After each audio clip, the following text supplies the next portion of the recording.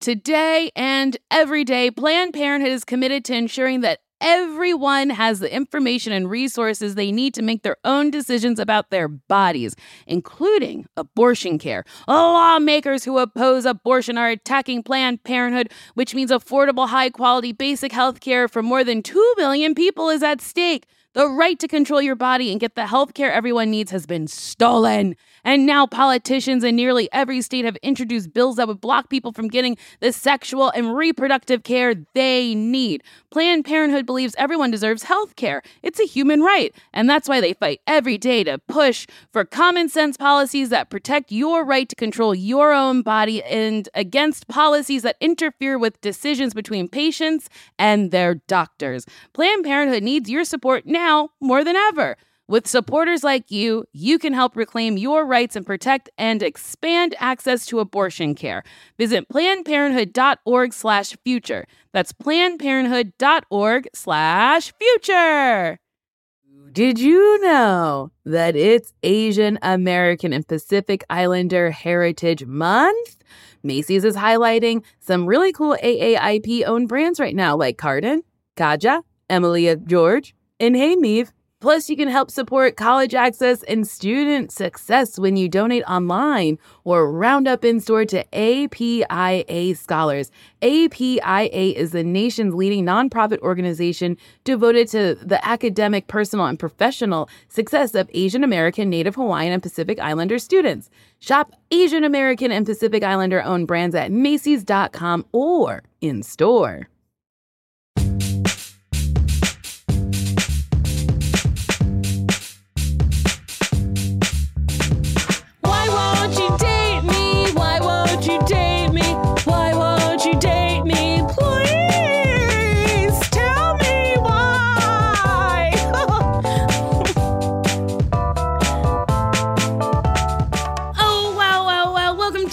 Episode of Why Won't You Date Me, the podcast where me, Nicole Byer, tries to figure out how I'm still single, even though you could rip my headphones out of my ears, hide them forever, never tell me where they are, and I would still date you. I am running out of these. But my guest today has written some incredible things like Bad Feminist, Hunger, Difficult Women, and Untamed State. It's Roxane Gay! Hi. Oh, Roxane, thank you so much for doing this. You're welcome. It's my pleasure. Oh my goodness. I think I've told you this before because we've met and we had coffee and it was delightful. But I loved Hunger so much. You have a true talent of, like, you wrote a book and any old person can read it, but I felt like you were talking specifically to me. That means a lot. I love when people feel like my work connects with them. Mm-hmm. And, you know, it's a very specific book, but that people still see themselves and their lives and the stories of their bodies in the story of my body means quite a lot to me. There was one story in it that really spoke to me, and it was on the elliptical. A thinner person had gotten on the elliptical next to you, and you were like, I will outlast this person on this elliptical if it fucking kills me. And going, like, a gym is not a nice place for fat people. Mm-hmm. I feel like when you walk in, people immediately look at you and they're like, ugh, you don't belong here. But then the world tells you to work out. So you're like, well, where the fuck do I do this? And there's been so many times where I'm like, this thin person on the treadmill, I will stay on longer so they know I'm working. And it's like, for what?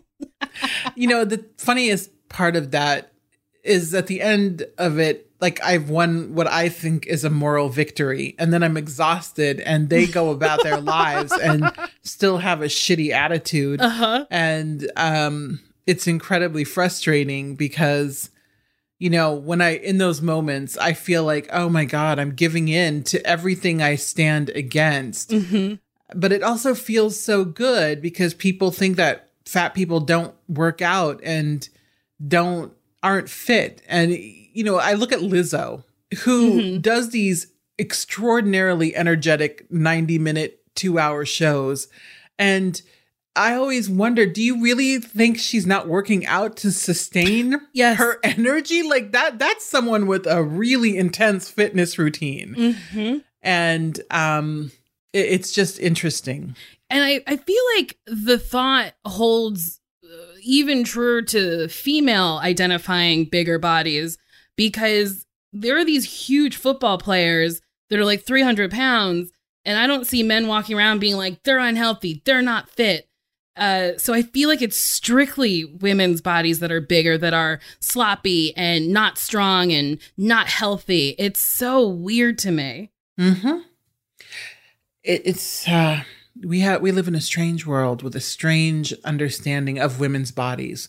We truly do. Always interesting to see what men get away with and the bodies they're allowed to live in without comment or question. Mm-hmm. And we see this on television a lot, where there is a guy who is perhaps rotund and balding, nothing wrong with that, and dating a supermodel or married to a supermodel or an incredibly conventionally attractive woman, but you never see the reverse.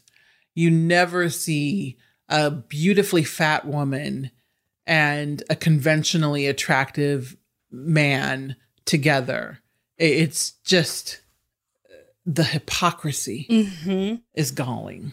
It's so wild. This is probably a question you've answered ad nauseum, but I think people ask me all the time, they're like, how do I get into comedy? And it's like, well, you have to do it to then do it.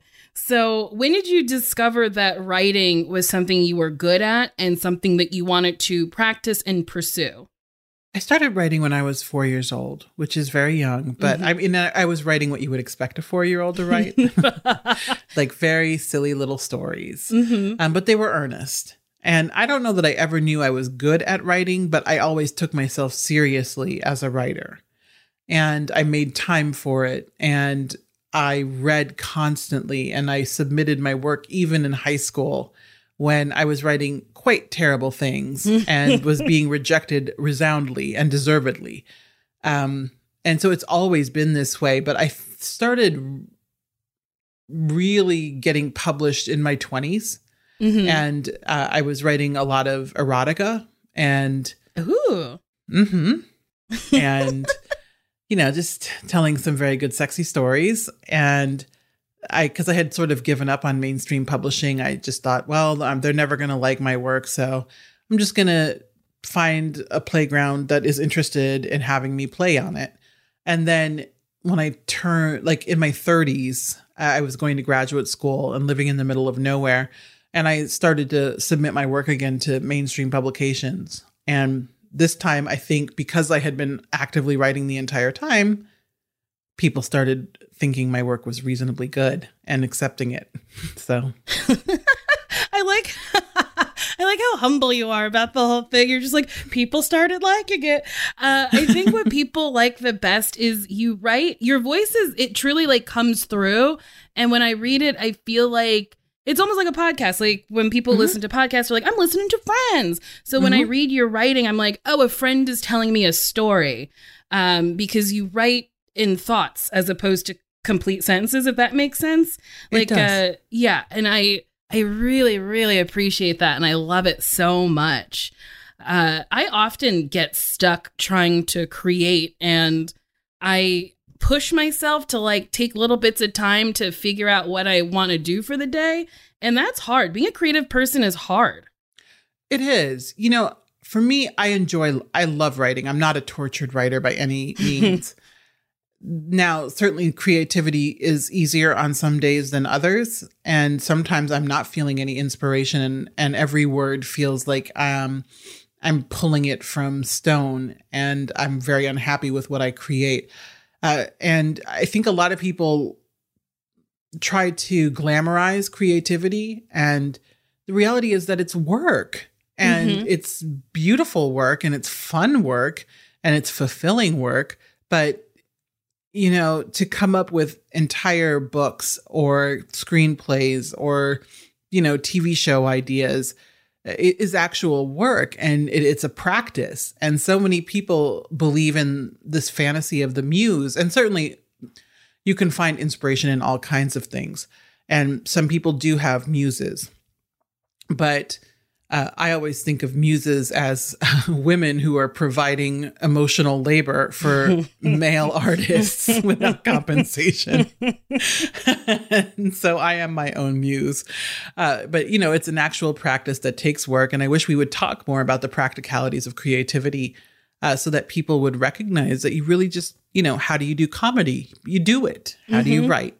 You literally write. So many people reach out to me and ask for advice about how to get started. And I know what they're looking for. They're looking, and they also always share all the sort of conspiracy theories that there are around publishing.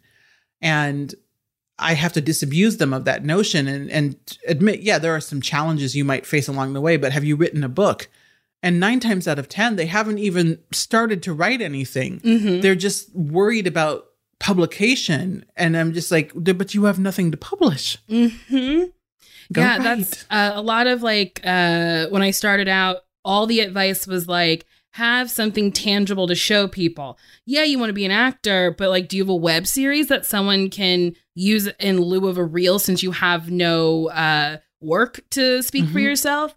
And I think people don't want to do the work if they don't know what the outcome is at the end. Yes. And I think that's so interesting to be like, well, I think it's because a lot of the world is 1 + 1 = 2, but you're just like, in creativity, it's like, oh, 1 + 1 can equal 2, but it could take 10 years for it to equal 2.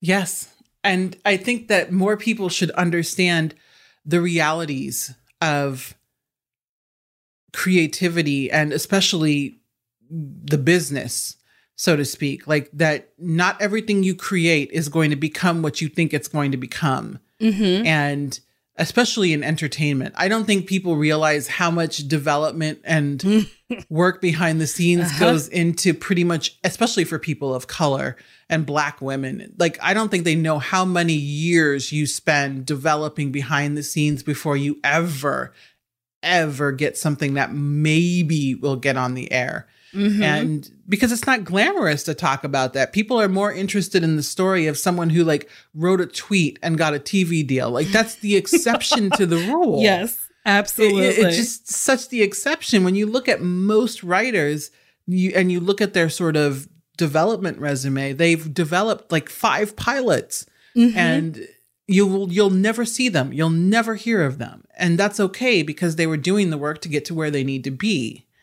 And, you know, it's not glamorous, but it is what it is. It is. Yeah, it is. I was also looking at your Wikipedia page. I didn't realize how much college you went to. You've been to so much college.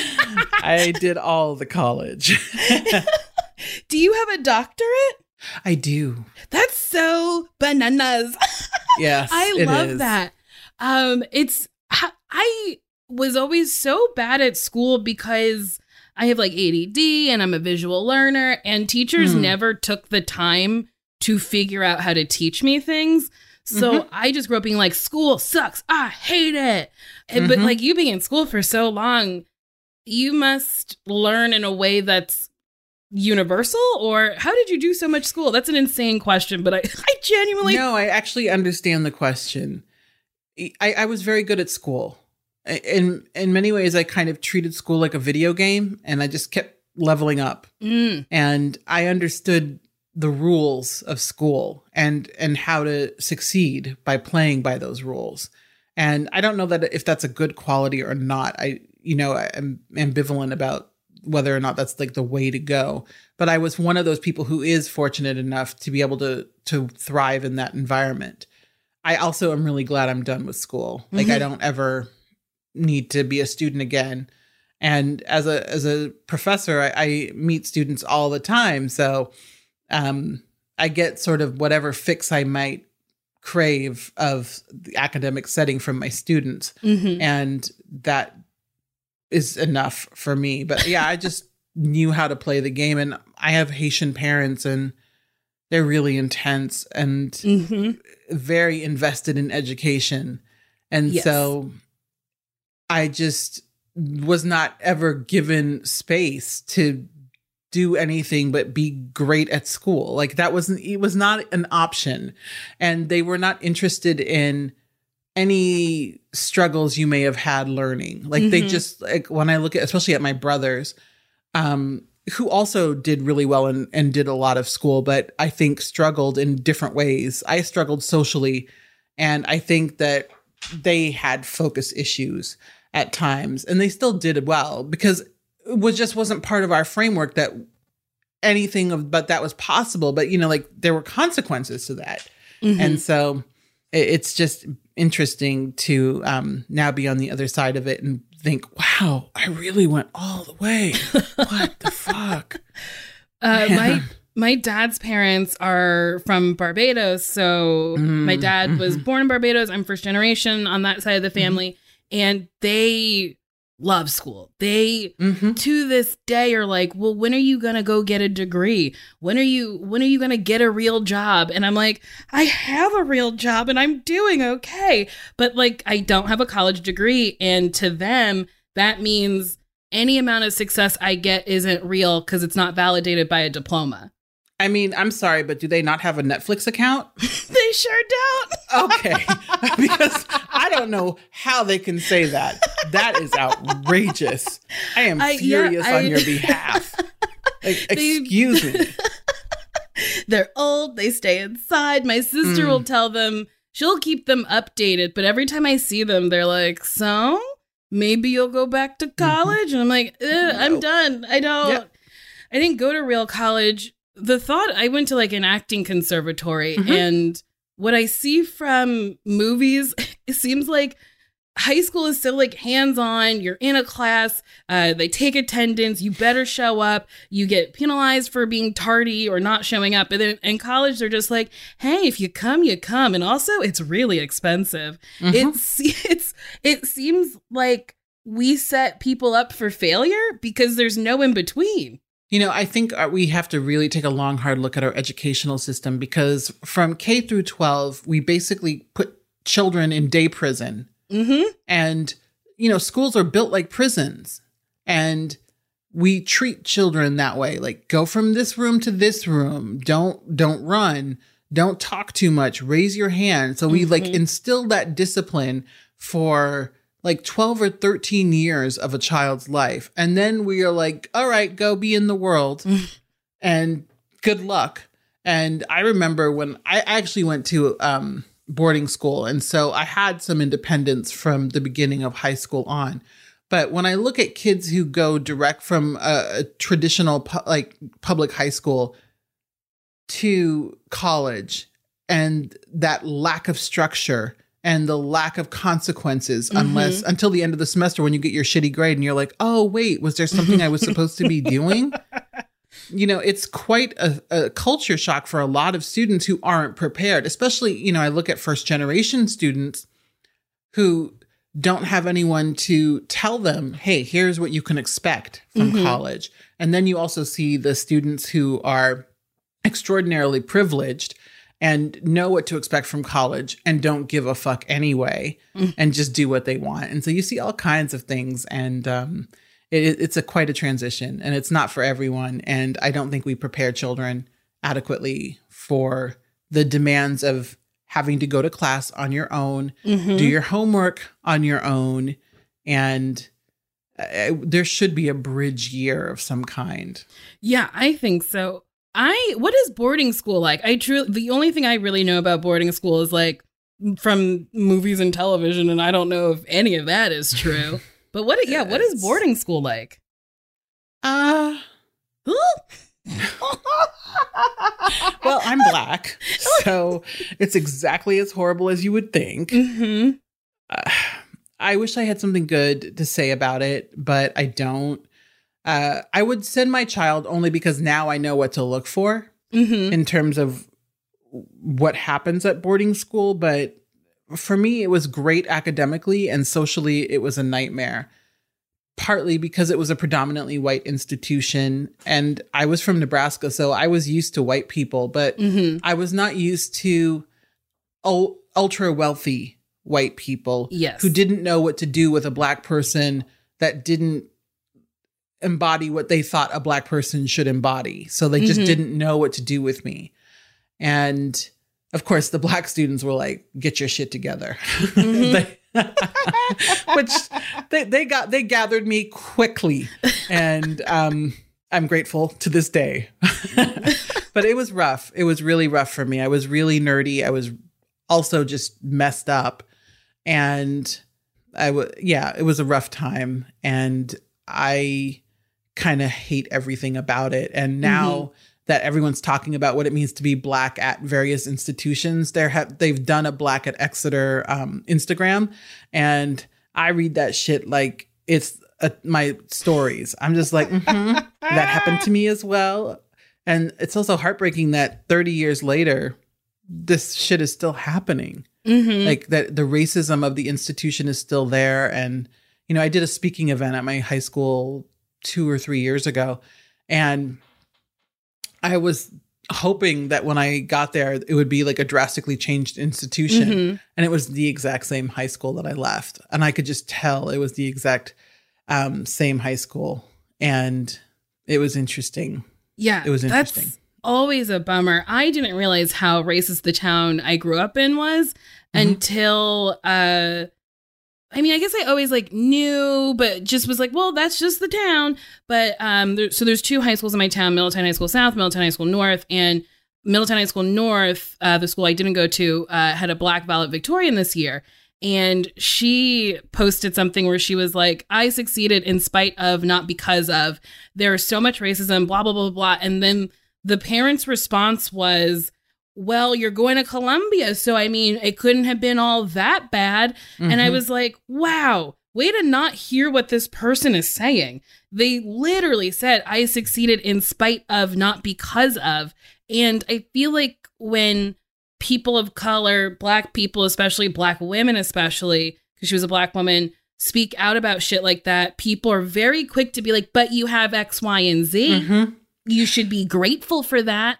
And it's just like, no, I shouldn't be grateful for just normal things that you take for granted. Right. Like the end product, the end result is not, it doesn't make the suffering worthwhile. You know, and frankly, it happened despite what you went through, like exactly as she said in her valedictorian speech. Like, I achieved this despite everything you did to keep me from doing so. And yes, I may be going to Columbia, but, you know, I'm sure she knows she's going to encounter a lot of the same issues at Columbia. And, you know, like this idea that we should be grateful for things that we've earned and like for frankly scraps is just, it's a lot. It is a lot to swallow. Yeah, it's a lot to process. It's a lot to try to make people understand. And I feel like I got to do some press for my book, which I'm very grateful that I am able to have a publicist. But like a lot of the questions were just like, as a Black person during this time. And I give the same answer. And I don't know if people are listening now. I was like, they were like, do you think people will continue talking about this? And I was like, well, Black people never stopped. We never, in our art, our music, our comedy, we never stopped. So like, I think the question you should ask is not to me, but to other white people to be like, are you still listening? And then I was like, I would love to see a white person interview another white person and be like, what are your thoughts? I don't see that enough. I feel like they're very complacent to ask people of color, Black people, how do you feel? But they don't ask each other. And I guess it's because they don't want to be wrong. But I'm like, if you're not wrong and corrected, how can you learn? You know, like, don't be afraid to say something. If you say something that's like racist or whatever, and someone calls you out on it, just go, oh, my bad. I'm going to learn a little bit more about that. And I feel like we don't do that enough.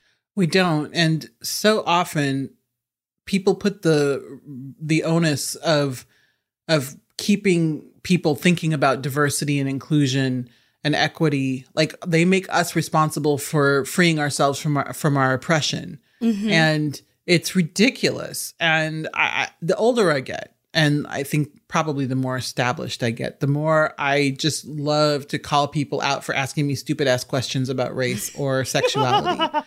Because, like, why are you asking me this? Black people have, like, and I say this publicly all the time, Black people are not the problem. There is not a goddamn thing we need to do about racism at all other than collect the check for reparations, period, and end of story. Deal with it. And, you know, like, now that white people are finally aware to more of an extent about the depth of and breadth of racism, like, now they want to, like, make sure we are aware of what they've just learned. And it's like, yeah, we know. We've been here all along. Have you read a single thing I've written? Like, we know. And then what's so frustrating, and you know this, like, when you write a book that may include race, but is about so much more. And you're asked questions about race, like, because the only thing you can be an expert on is your Blackness or your womanhood. It's infuriating. It's infuriating. Like, guys, I am so much more. Like, race isn't even really my beat. And what are you doing? I just am Black and I care about equality and I talk about it, but I talk about 100 other things as well. And yeah, the myopia is overwhelming. I had this interview with these two white people. And when he was introducing my book, it's called Very Fat, Very Brave. And he goes, I mean, I'm not saying this. They're telling me the name of your book is Very Fat, Very Brave. And I was like, yep, nobody told you. That is the name of the book. It's okay to say I'm a fat woman. It's something about me, whatever. And then he asked me another question about quarantine. And he was like, again, this is something they're telling me to say. You pole dance? And I was like, yeah, and there's nothing wrong with pole dancing. And it's one of the worst interviews I've ever given because I stopped giving a fuck. Yeah. Once I felt that someone was shaming me before they even got to the question, I was like, go fuck yourself, good sir. Like, that's, how dare you invite me to take time out of my day for you to openly judge me, you rude motherfucker. And also the condescension of those of the way they ask those questions. Like, I know this is I have a bias about this issue, but I'm going to pretend I don't have a bias, little lady. Like, yeah, fucking stick a toothpick up your dick. Stop talking to me. Yes, honestly, that's what I wish. I wish for him to stick a toothpick up his dick, because I was right like, up there. Just from these two statements, I know how you feel about fat people, and I know how you feel about sex work. Like, even though, like, I'm not a sex worker, but people associate pole with sex work. I was like, now I know that you don't like either of those things, and you think you're better than those things. And I'm like, but you're not. The segment before was talking about how you lost your phone, and that's like television. Okay, dude. Like, you just, it blew my mind. It made me so angry. And what's so interesting is that these guys get to control so much of the discourse, and people look at them and their banal lives and think they're interesting. Meanwhile, here's this gorgeous fat Black woman who pole dances, and they're like, they don't know what to talk to you about. Like, seriously, you've given them 5 things right up front. And that's like without even turning the cover of the book. It's infuriating. I mean, infuriating is the word. I can't stop saying it because that's just what it is. And I don't think people understand, especially when you write about being a fat Black woman, I don't think people understand how stupid the questions are. When Hunger came out, I had to do a fuck ton of press, and I'm extraordinarily grateful for that. But I'm also still really traumatized by it because people ask me so many questions that were offensive. I remember doing Fresh Air with Terry Gross, and I was so proud and I was so excited because my dad loves Terry Gross and I really admire her, or I did. And so we get into the interview and she says, so could you please describe your body to me? And I was like, I'm very tall, because I knew she wanted me to say some sort of self-loathing thing that reinforced what she thinks. And if you look at her and like see her shows, she clearly has some fat phobia issues, and maybe I don't want to diagnose her, but she's got some stuff going on around weight. And she said, no, but like, how else would you describe your body? And I said, very tall? Because I just was like, do you really think that I'm going to sit here and denigrate myself for you to like, it was just, I'll never forget it. I will never forget it. It was like this. I wrote the whole book about my body. Yeah. It's like, did you read any part of it? There's so many things that you could pull from the book, positive and negative, about your body, that it's just like asking you to describe it is just being redundant at that point. Yeah.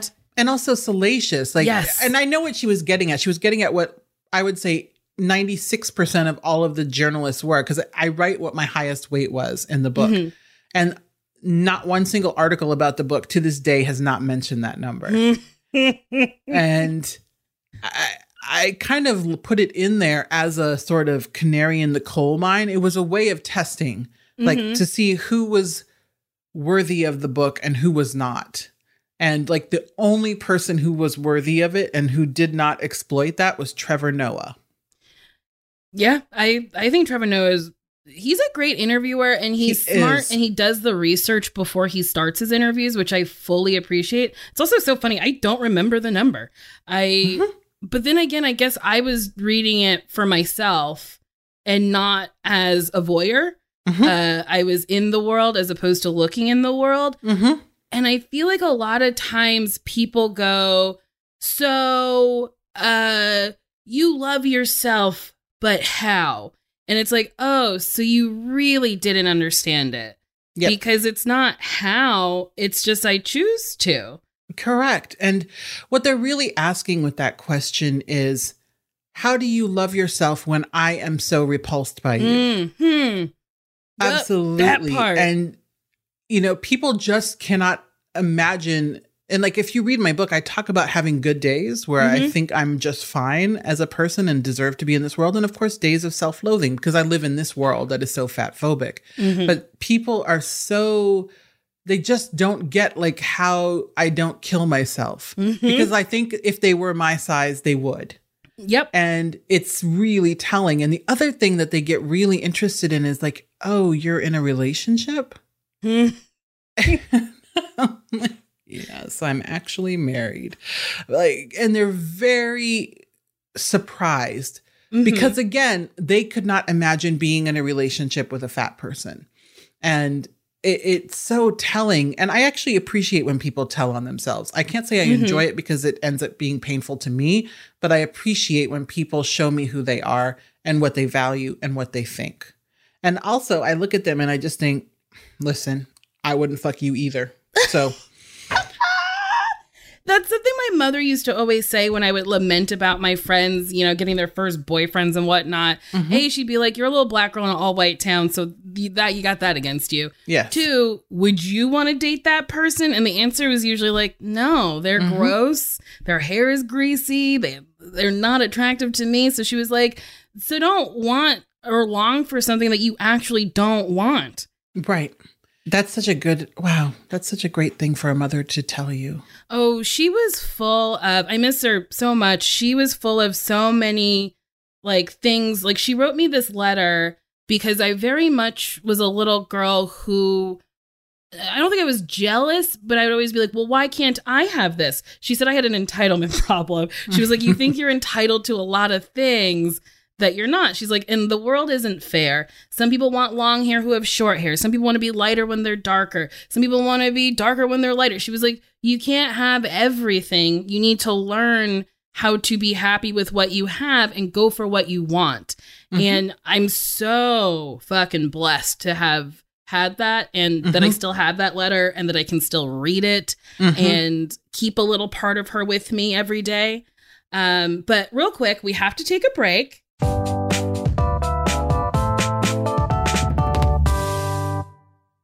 Nuuly is a subscription clothing rental service that's all about helping you have fun and get creative with your style.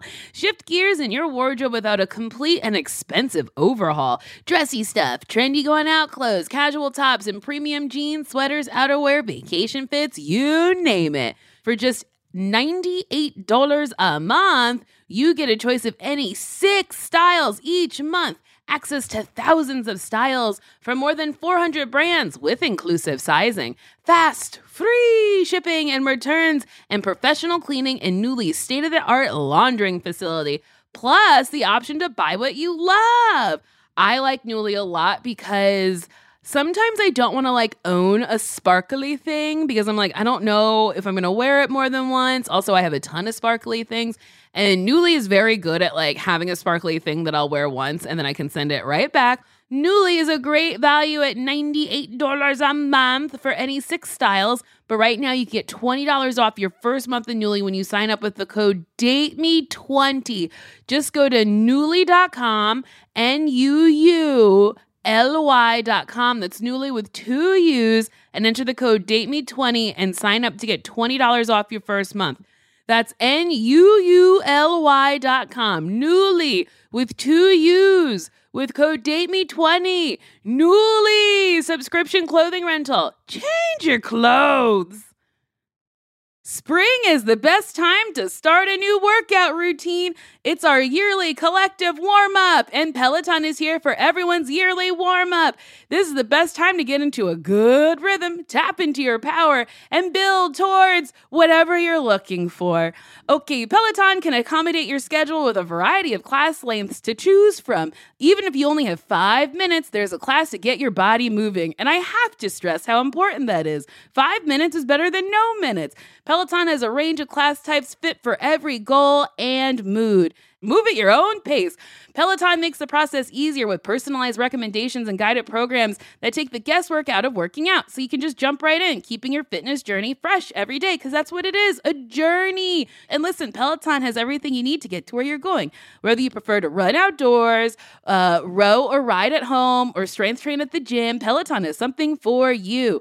Ooh, the Peloton classes I like to do are strength training. I also like the yoga because I'm always trying to get more flexible because I love doing splits because I'm slutty. Get a head start on summer with Peloton at onepeloton.com. This show is sponsored by BetterHelp. You know, there's always something that I really need to talk about, and thank God I have a podcast, but then there's stuff that I don't want to reveal publicly. So I talked to a therapist, and listen, we all carry around different stressors, big and small, and when we keep them bottled up, it can start to affect us negatively. Therapy is a safe space to get stuff off your chest and to figure out how to work through whatever's weighing you down.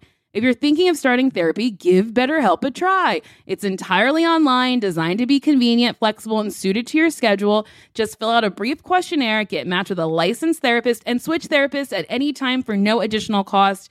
And I gotta say, that's very important because the first person you meet might not be good for you. So even though it's work, you gotta work to find someone who is helpful and is good for you. So don't stick with someone just because you feel like you have to. Get it off your chest with BetterHelp. Visit BetterHelp.com/DateMe today to get 10% off your first month. That's BetterHelp, HELP.com/DateMe. Okay. Hey, did you know 1 in 5 Americans have learn a new language on their bucket list? If that's you, make 2024 the year you finally check it off the list with Babbel.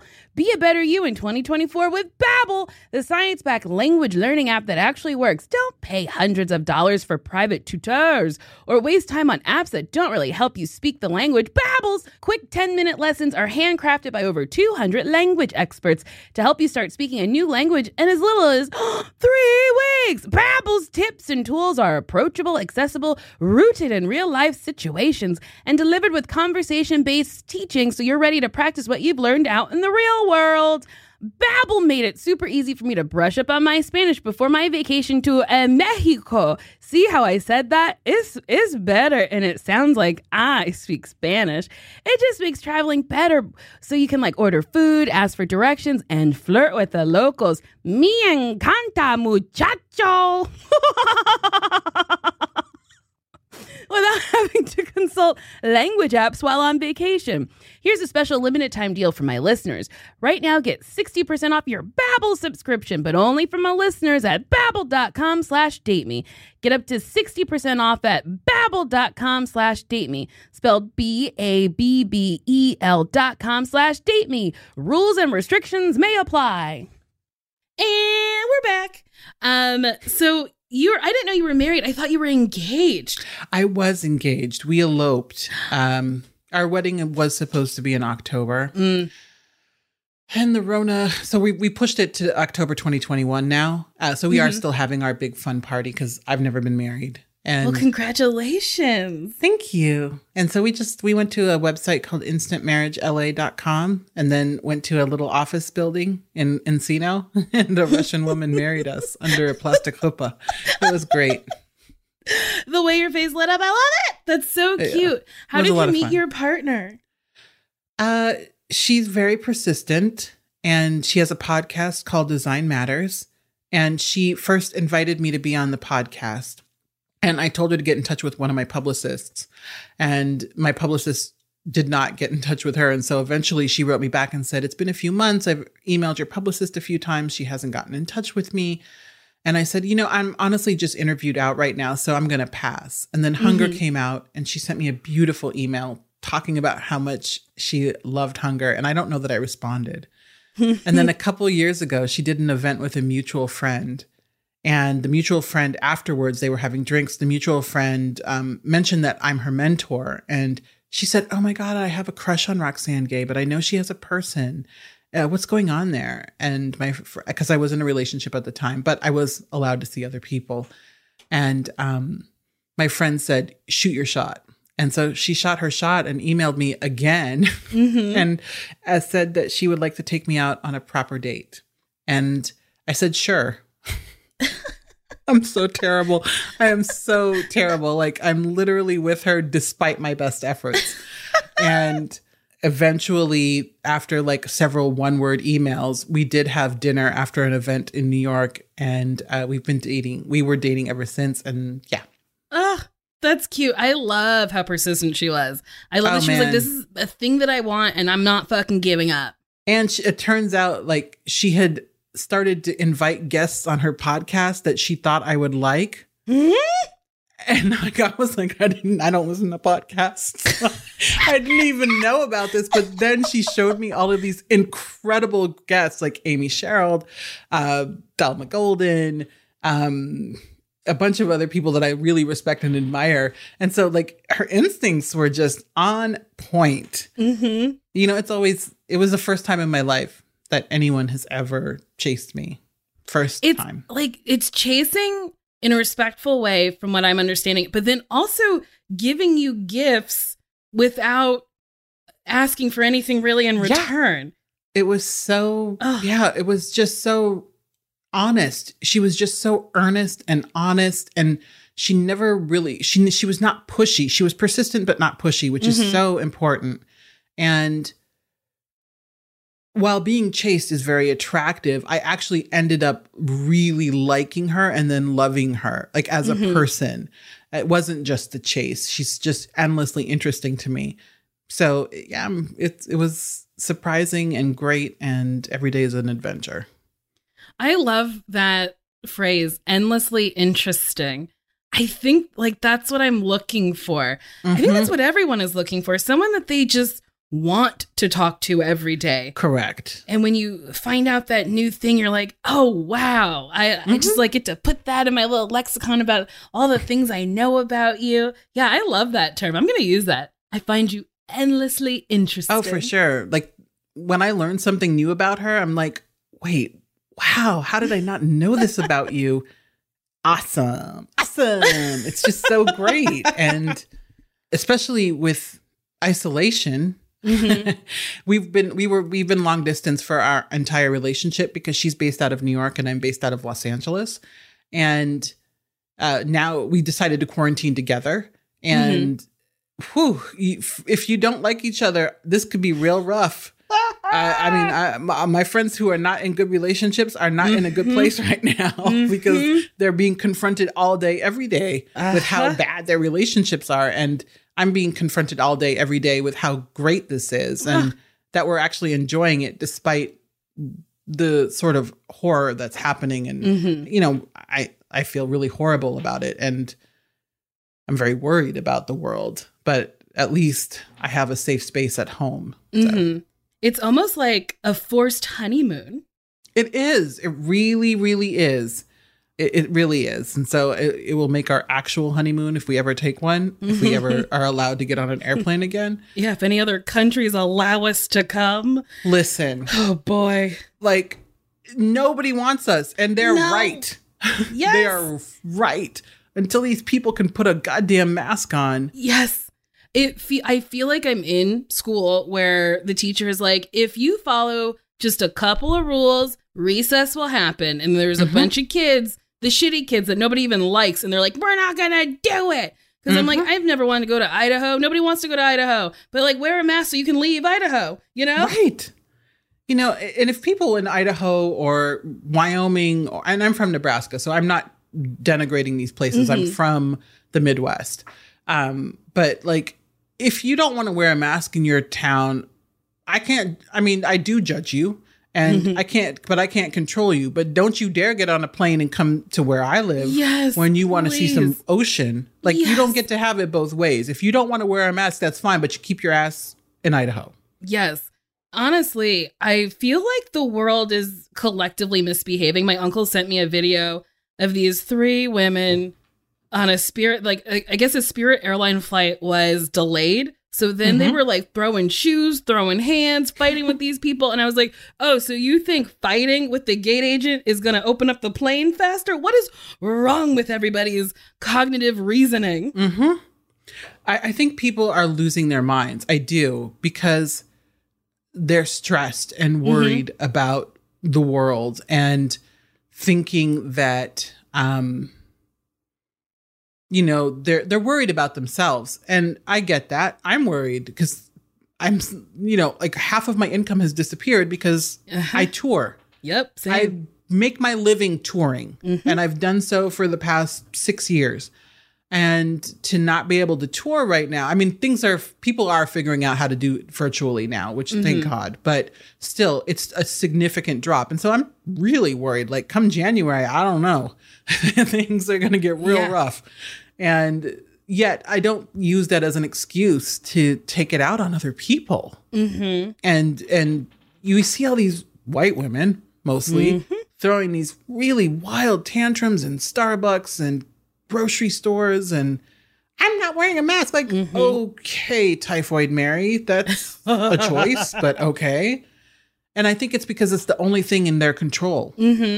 I also think that my therapist was like, yes, people are losing control, so they're trying to figure out ways to gain control again. And Black people were getting in on the action because those 3 women were Black women who were losing their minds at Spirit Airlines.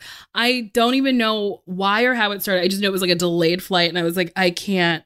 We all have to just do a little bit better. It would be so nice if people fully, like in the beginning of quarantine, when everyone thought it was going to be like 2 weeks and people were behaving, I was like, let's go back to that time. That was good, where we all were in this together. And there was commercials that was like, safer at home, we're in this together. And now it's like those commercials are gone. And they're like, it's a free for all. Do whatever the fuck you want. And it's interesting to see how different parts of LA are responding. So here in Inglewood, everyone wears masks. And what I appreciate about my people is that I have seen some of the most amazing and stylish and interesting ass masks I have ever seen in my life. Every day, like when I'm running errands, I'm like, that's what's up. That's what's up. But then I go to Beverly Hills, ooh, baby, and it's a mixed bag. Some people are wearing masks, some people aren't, and most, like, you know, there's a certain demographic that more than others is not like engaging in masking. And I'm like, do you think your money is somehow a COVID shield? Because that's not how any of this works. No, it truly doesn't. where am I? I'm on the east side. So like everyone's being like mostly good. It was just when restaurants opened up again, I think like the east side's very like hipstery scenery, like sceney, like going to brunch and whatnot. So, you know, everyone's wants to be seen at brunch. So they're not wearing their masks. They're sipping their, you know, champagne. They're eating their moldy squirrel jam. And I've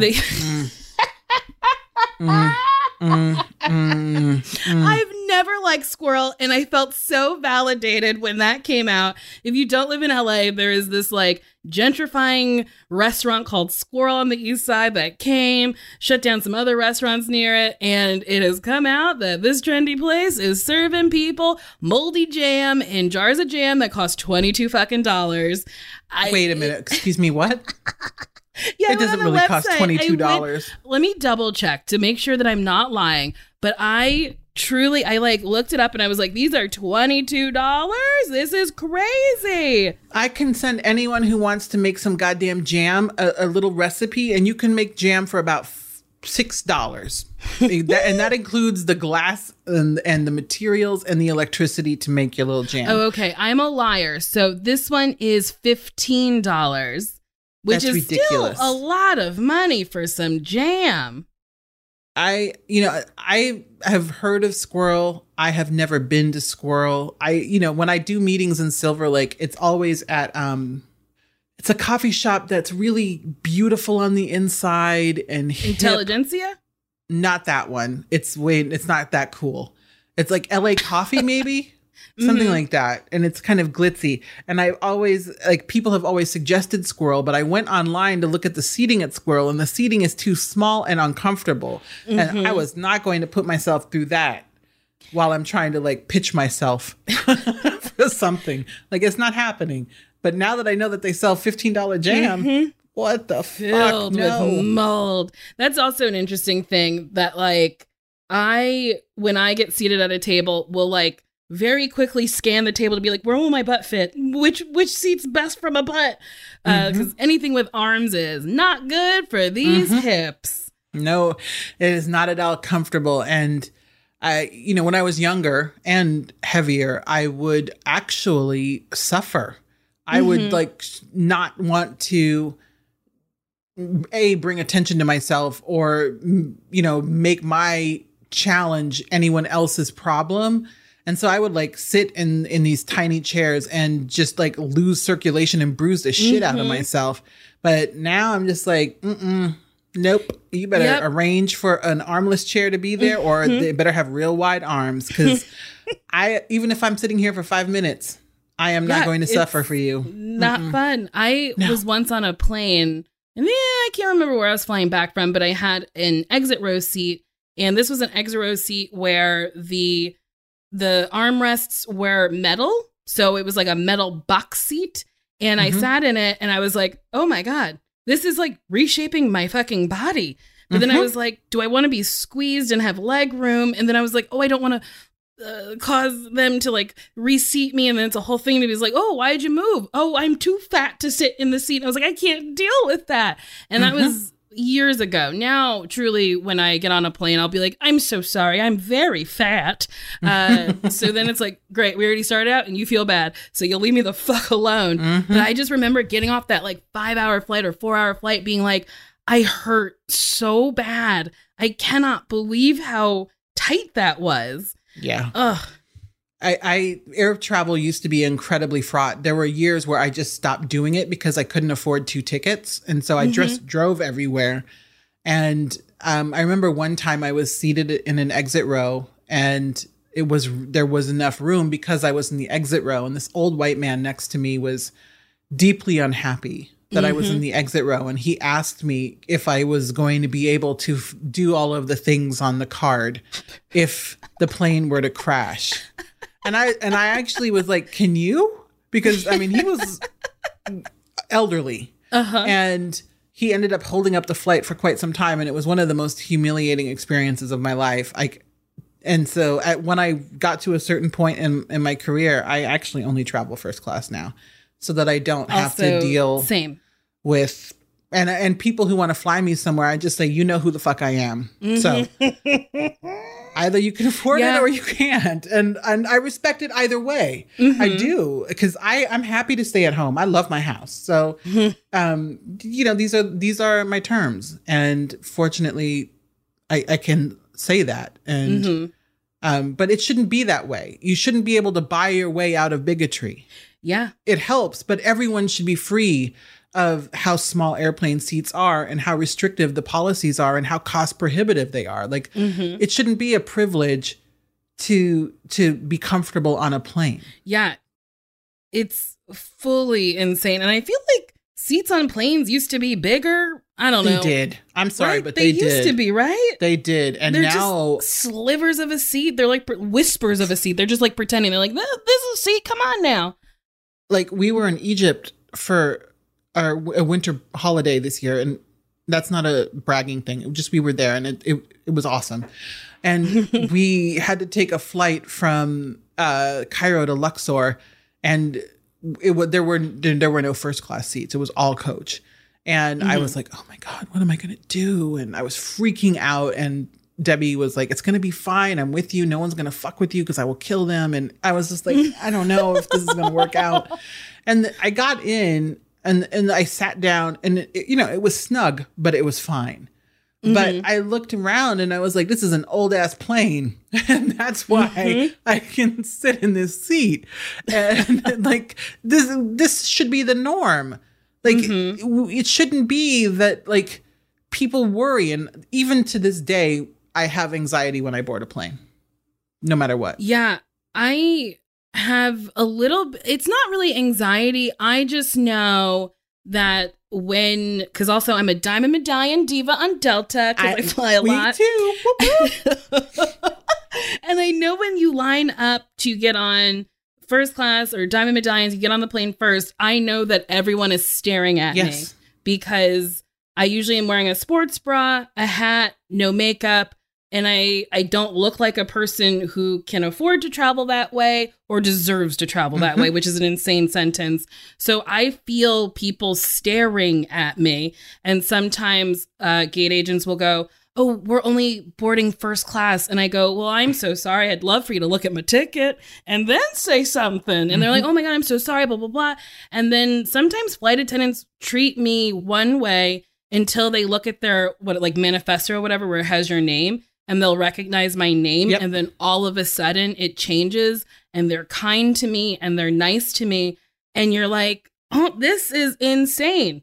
I bought the same ticket as this person next to me who you're kikiing with. And, you're just like, oh, I'll do X, Y, and Z. But like, you're just fully ignoring me until, it's just planes in general is just another way to keep classism alive. It really is. I mean, few things have been as illustrative to me about class and access as travel, because like you, I travel enough that I'm Diamond Medallion, and I also am Executive Platinum on American. Like, I'm always on a plane. Girl, in the air. Fuck United. I don't have status on United. I'm like the lowest tier on United because I hate them that much. I'm like, no.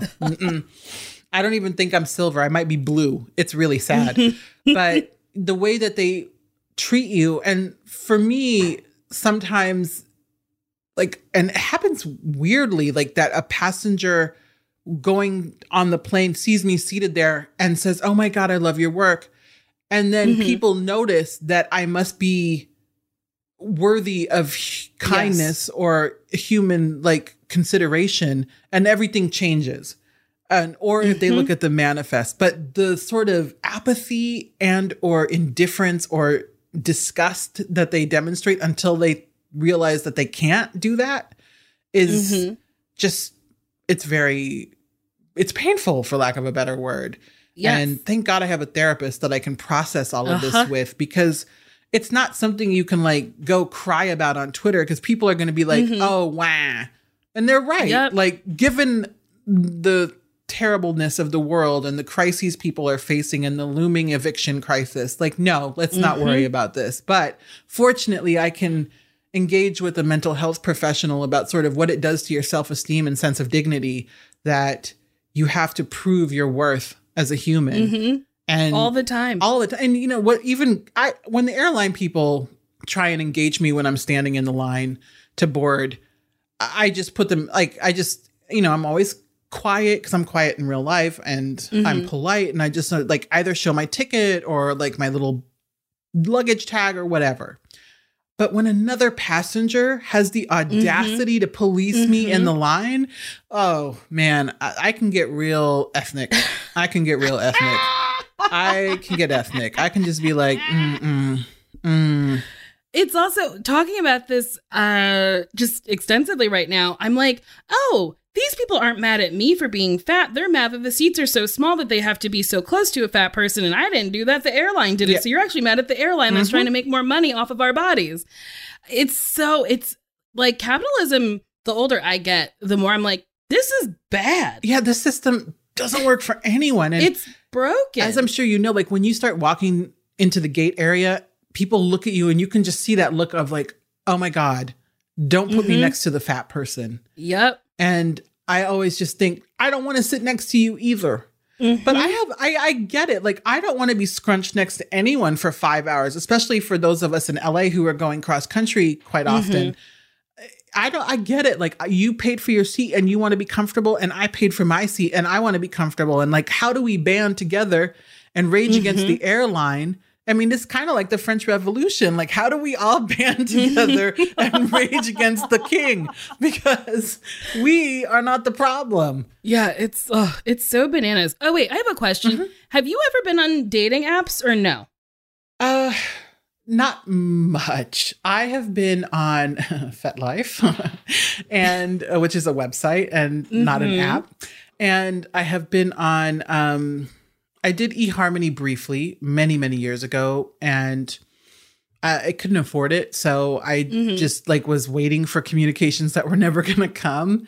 And I was also very briefly on Match.com. And before I met my partner, I was about to go on Raya. But I've actually never dated anyone online. I've put a little profile up and I've waited and hoped. But when you're a fat woman... and a fat Black woman in particular, dating apps are kind of like a wasteland. People, and I was honest because I didn't ever want to have a first date with someone where they think that I misled them. So I put full-bodied, accurate pictures, and in my bio, I was just like, I'm fat. So that like, it doesn't define me, but you need to know, like, if that's not your jelly roll, that's totally fine. Let's not waste each other's time. Yeah, I don't do terribly on the dating apps, but I also am not like succeeding. I just finding people is in person, I find is so hard. And then, I mean, now it's like, fuck that. Like, you can't go anywhere to meet anybody. No. So I feel right now I feel like stagnant water where I'm like, I want to run. I want to be a beautiful waterfall, but right now, it's like I can't really do anything. I saw that Match.com, I think, is doing like Corona dating things with like little cute get-togethers with people via some sort of video. So even the dating apps are responding because, I mean, listen, people need companionship. And that's not going to go away because of a pandemic. So like, how do you make it work? And so at least some of the apps are starting to respond. I don't know if they're any good, but it might be like love at first sight. You know, no, you know what I'm talking about. Love is blind. Love is blind. I think this is the opportunity for people to really meet some interesting people. And then, you know, dick them down. Let's go. Maybe I'll like go back and try it. I don't know. Yeah. It also was like a journey, not to like self-love, but like self-worth in a relationship with somebody. Like when I was younger, I was like, you know what? I'm fat, and I'm Black, and I'm lucky to get whoever wants to pay attention to me. And lately I've just been left and right being like, no, I'm not attracted to you. You wrote bullshit on your profile that like I don't give a shit about. I don't care that you love a taco and that's about it. Like you didn't write anything interesting. There's no jokes here. So I think some would say that my standards are too high, but I'm like, I just hold myself to a high standard. So why wouldn't I hold a partner to that standard? We're always told, especially as fat Black women, that we should be grateful for any attention and that we shouldn't have standards. And I bought into that for a very long time. I would say I bought into that until my current relationship, where for the first time I got to choose and sort of be in the driver's seat. No, you are not being too picky because first of all, this is someone you have to spend time with and maybe intimate time with. So no, you should have the highest of standards. These people are not good enough. You will know when your prince or princess comes along. And Yeah, no, I think the higher the standards, the better. Besides which, you're fabulous. So thank you. You're you said you were in an open relationship. Mm-hmm. How was that your choice, their choice? How does that come about? It's not that it was an open relationship. It's just that it was complicated and I was free to engage in entanglements. To borrow from our friend Jada. Did you watch that? Listen. First of all, I knew what the Red Table was, and I would see clips online, but I didn't know where to go find the Red Table because I'm 45, and so I wasn't going to be doing all that work. And I got so desperate on Twitter. I was like, guys, how do I get to the Red Table? And thankfully, some of my younger followers sent me the link. And so I did watch the shit out of that with Will and his devastation. Oh my God. That man was so sad. Mm-hmm. And I was like, what does she have on him? Right. Why is he staying in this? Why are they cheersing to a bad marriage for life? Why does she look like she's thriving? I mean, she looked real happy. Now, I've heard so many rumors about the two of them. Mm-hmm. And I'm not even going to get into the sexuality rumors. But I mean, Will has had his fair share of rumors about other women that he's been with during their marriage. So if Jada was getting hers, do what you need to do. But like, y'all, when you're at the point in your relationship where you're just getting back at each other over and over again, maybe it's just time to be friends. Maybe it's just, like this, you raised two beautiful, intelligent, engaged children, and you seem to be great friends. And like, maybe this is enough. And you can go and develop other intimate relationships with other people without, damaging each other. Like, yes. I don't think it's something, I believe in marriage very firmly. My parents have been married for 47 years. But I also believe that happiness is important and that a bad marriage is not a good thing. Like, you're not going to get any points in heaven for staying in a bad marriage. I just don't. So I actually never exercised my right to see other people until I started dating Debbie. And then the other relationship, I ended it within a week. Actually, she dumped me, but within a week of meeting Debbie, it was complicated, but we're still friendly. And not to get super, super into it because it seems personal, but do you think that you were allowed to see other people as a means to an end? Yes. No. I think it was more just that until they could be fully engaged in the relationship, it was like, it's only fair that you can see other people who might be able to give you the things that I can't presently give you. And so I don't know that it was a means to an end. I think it was an accommodation in terms of fairness. But I'm a one person. Whether it's a woman or a man, I'm bisexual. I can only do one relationship at a time. I don't have the emotional bandwidth to take care of two people other than like myself and my partner. Like, that's enough for me. And I don't know how people date multiple people and like see a different person every night. I'm like, that's like a second job. That's a lot when I watch all these shows about the people in polyamorous relationships, first of all, whatever works for you, I'm so happy for you. Like, do you? I have no problem with it. I think it's great. But like when you're like scheduling, I'll take Wednesday, you take Thursday. I'm like, well, when are you just going to sit down and watch TV? This seems like a lot of work. And I don't know. It's just not for me. But I admire people that can do it. Yeah, same. When I'm just not even serious with somebody, because I've only been in like one like real serious thing. When I'm just like dating someone for a couple months, usually I stop looking for somebody else because I'm like, well, I'm traveling, I have my career, I'm working, and I'll just pay attention to me and you. And that's not the case with the people I've dated. They're like either dating somebody else or they're like not looking for something serious. So it's just, it's so exhausting. Is it hard to date here in LA?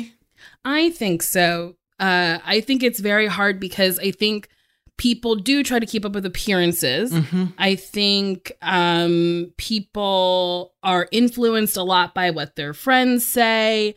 And I've never been like fetishized. I've never had someone be like, ooh, these roles are for me. I need to come between your fupa and your whatever, Who among us?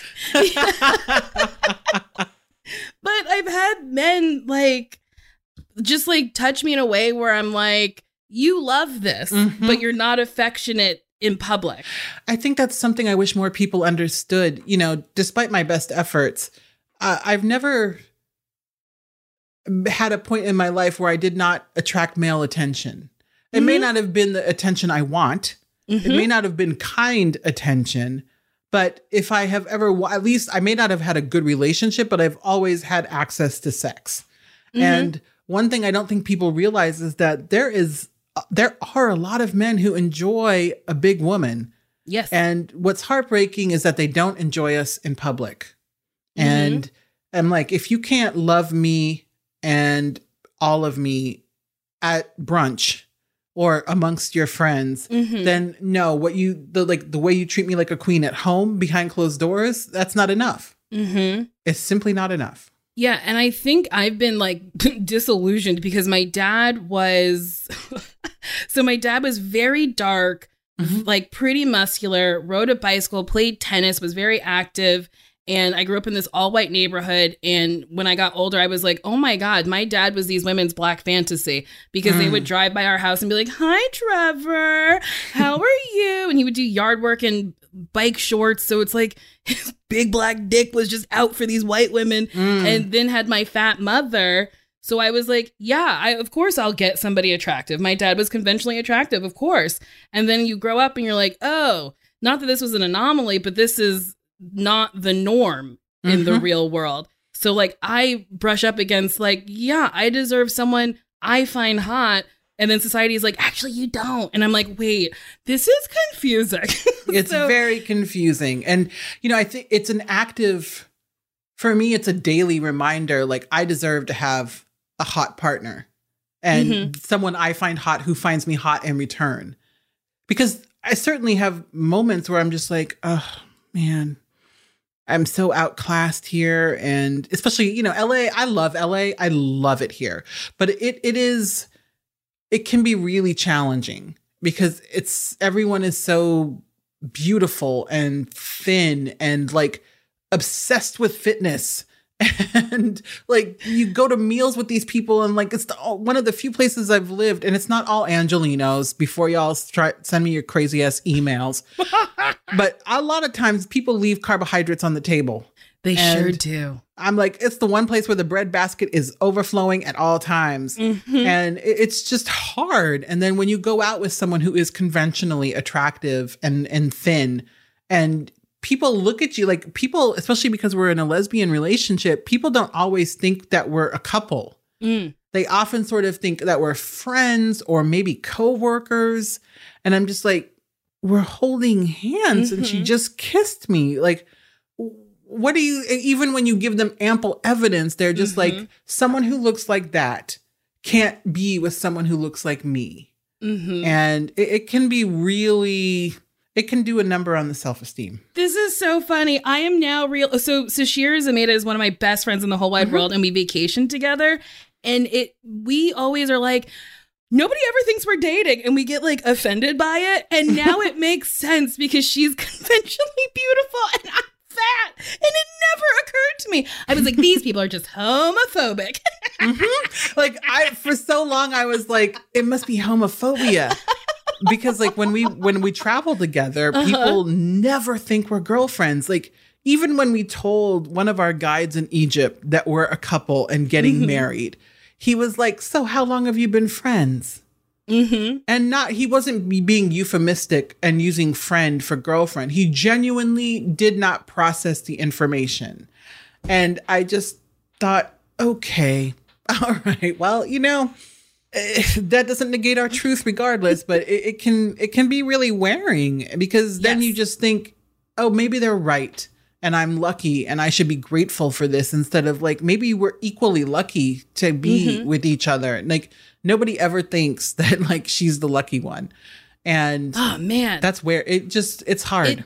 Yeah, that sucks. That the emotional labor that you have to do as an other in this society is brutal, and it's exhausting, and it's a heavy load to just keep being like, I am worthy. I do deserve this. I'm just as valid as any other. I'm just as valid as a person who's 100 pounds. Yeah. And I just want to like write cool shit and be funny and, you know, hang out with my friends and be a good daughter and a good partner. And y'all have me doing all of this work. So I do all of this work for 20 hours a day. And then maybe I have an hour a day to do like the work that actually pays. It's not nice. No, it's not. Well, that being said, we've come to the end. Roxanne, thank you so much for doing this. Talking to you is always a delight. I usually ask all my guests this. Sometimes I forget, but would you date me? Oh my God, I would absolutely date you. Yeah! Thank you. I love when people say that they would date me. It makes me so happy. I can't believe there's another answer. Oh, like, yeah. People are like, well. Wait, are you like, serious? Okay, that's a no. Oh, yeah. I've had people say straight up no. What? Which is fine. I'd rather people be honest. That's, you know what, though? At least they tell you the truth. And so you can just like mark them off like, all right, no goodies for you. Do you have anything that you want to promote? I think this will come out in like 2 weeks. Sure. I have a comic series out right now called The Banks. And it comes from TKO Studios, which is also based here in LA. And it's about 3 generations of Black women who are master thieves. And I'm really proud of it. And I would love for people to check it out. Wait, what is it? The Banks. Okay, I need to write this down because I love that. I set it off as one of my favorite movies. And I love Women Robin. Okay, I wrote it down. Okay, so if you like this episode of Why Won't You Date Me, you can subscribe, you can leave me a 5-star review on iTunes or 1 star. Those are funny too. But if you write me something hitting on me, I will read it. And this person said, I want you on your belly. I want to stick Hershey Kisses up and down your backside, put some Kit Kats in your ass cheeks and bite them off one by one, reach up and kiss you, tasting that delicious chocolate wafer delight. I want to eat a jumbo Tabasco flavored Slim Jim in your cooch. Oh, that might hurt me. Coupled by a hot pickle. Ew. And taste those juices overflowing. Pickled delight. Welp, that was one. Oh my God. Come on, I'm traumatized. I mean, like, wait till the second date. What the fuck? Why are men like this? Why are men like this? I don't know. Why do I even want to date them?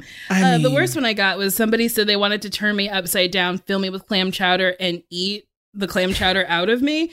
And I think that will stay with me. I mention it so much because I can't get the imagery out of my head. It's so crazy. Were they meaning actual clam chowder, or was that a euphemism for semen? No. They want it like they said New England style clam chowder. Oh. I wish it was a euphemism for cum, but it was not. Oh boy. Oh, I'm so sorry that I've now left that with you. I'm going to be thinking about that for quite some time. Thank you. Welcome to my world. Thank you so much, Roxanne. Okay. You're welcome. Bye-bye.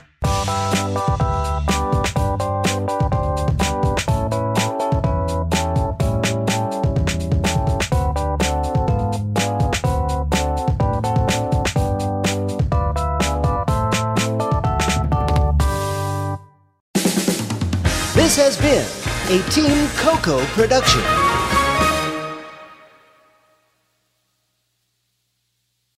Love the flexibility of working in all sorts of places? Well, working on the go seamlessly requires a strong network like T-Mobile. We have America's largest 5G network, so whether you're on a video call at the park or uploading large files at a coffee shop, we have the 5G speed you need. Whatever takes you on the go, T-Mobile's got you covered. Find out more at T-Mobile.com/network today. Coverage not available in some areas. See 5G device coverage and access details at T-Mobile.com. Do you know someone struggling to figure out their mental health benefits? The Mental Health Insurance Assistance Office is here to help. Find us at insurance.ohio.gov/GETMHIA or call us at 855-438-6442. Don't wait. The Mental Health Insurance Assistance Office can help you figure out what mental health insurance benefits may be in their plan. Call us today at 855-438-6442.